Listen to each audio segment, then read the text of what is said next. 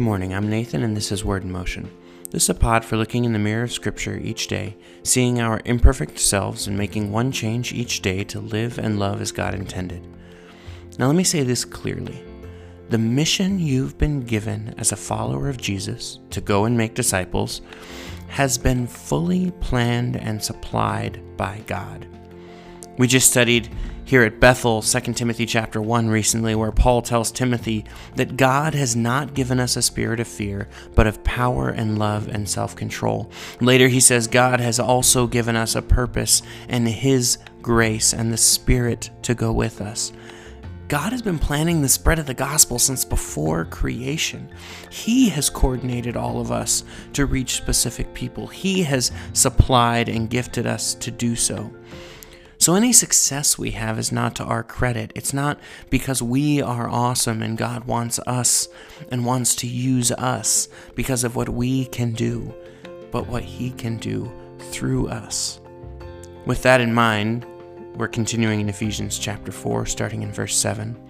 It says, "But grace was given to each one of us according to the measure of Christ's gift. Therefore it says, when He ascended on high, He led a host of captives, and He gave gifts to man." In saying He ascended, what does it mean but that He had also descended into the lower regions, the earth?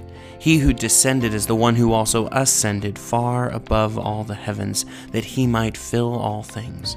And He gave the apostles, the prophets, the evangelists, the shepherds, and teachers to equip the saints for the work of ministry, for building up the body of Christ, until we all attain to the unity of the faith and of the knowledge of the Son of God, to mature manhood, to the measure of the stature of the fullness of Christ, so that we may no longer be children tossed to and fro by the waves and carried about by every wind of doctrine, by human cunning, by craftiness and deceitful schemes. Verse 15, rather speaking the truth in love, we are to grow up in every way into Him who is the head, into Christ, from whom the whole body, joined and held together by every joint with which it is equipped, when each part is working properly, makes the body grow so that it builds itself up in love. Key pieces here. Grace was given. He led, verse 8, and He gave gifts, verse 11. He gave to equip the saints for the work of ministry, so that, verse 14, we may no longer be children. Rather, we are to grow up into Christ, to build the body up in Christ. As Paul said, it is no longer I who live, but Christ lives in me. I love the 90s painting sensation Bob Ross. And if you watch Bob Ross, The Joy of Painting, and you bought all his supplies and his paints and canvas and brushes, and you watched minute by minute, and you painted along with him exactly how he told you, and you came out with a beautiful landscape painting, how much credit do you deserve? How much creative glory do you get?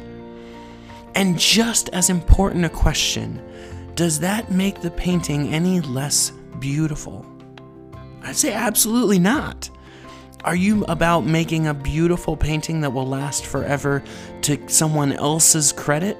Or are you about getting all the credit for a crappy painting that will fall apart in the blink of an eye? This is the decision we've been given. Are you going to spend your life on temporary things that you can pretend, you can trick yourself into taking the credit for? Or are you going to spend your life on eternal things that you've been prepared for and gifted for and equipped for that you don't get the credit and glory for? Consider how God has equipped you. What gifts has He given you that help you make disciples and spread the good news? How has He made you specifically? And what tools do you have that could be used for His glory? Again, I think the best way to think about this is to make a list, to actually write it down. Consider if you're making the most of those gifts. Don't worry about the gifts your friend or your neighbor or your pastor might have. God has given you specifically the gifts for your specific piece of the mission. If you were made to be an ear, don't be jealous of the nose for its God-given ability to smell. Be thankful for your God-given ability to hear.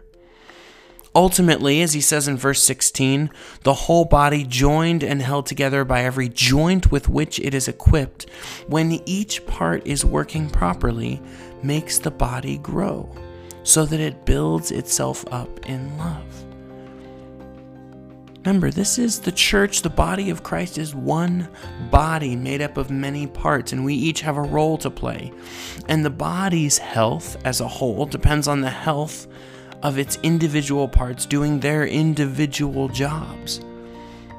We would think it was silly if we were trying to hear with our nose or smell with our ears, but we do that as flawed believers.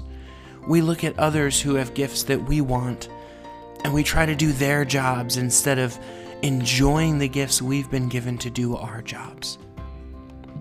Let me pray for you just for perspective this morning. God, thank you for the gifts that you've given us. Thank you for how you want to use us and our place in the bigger mission. Lord, give us both humility and boldness to accept the gifts we've been given and make the most of them rather than wasting time trying to make the most of someone else's mission. Lord, thank you for giving us just a piece of this great mission, this great purpose. Thank you for our unique place in it. Lord, prepare us to fulfill our mission. In Jesus' name, amen. Hey, thanks for listening. I'm Nathan. This is Word in Motion. Have a great day.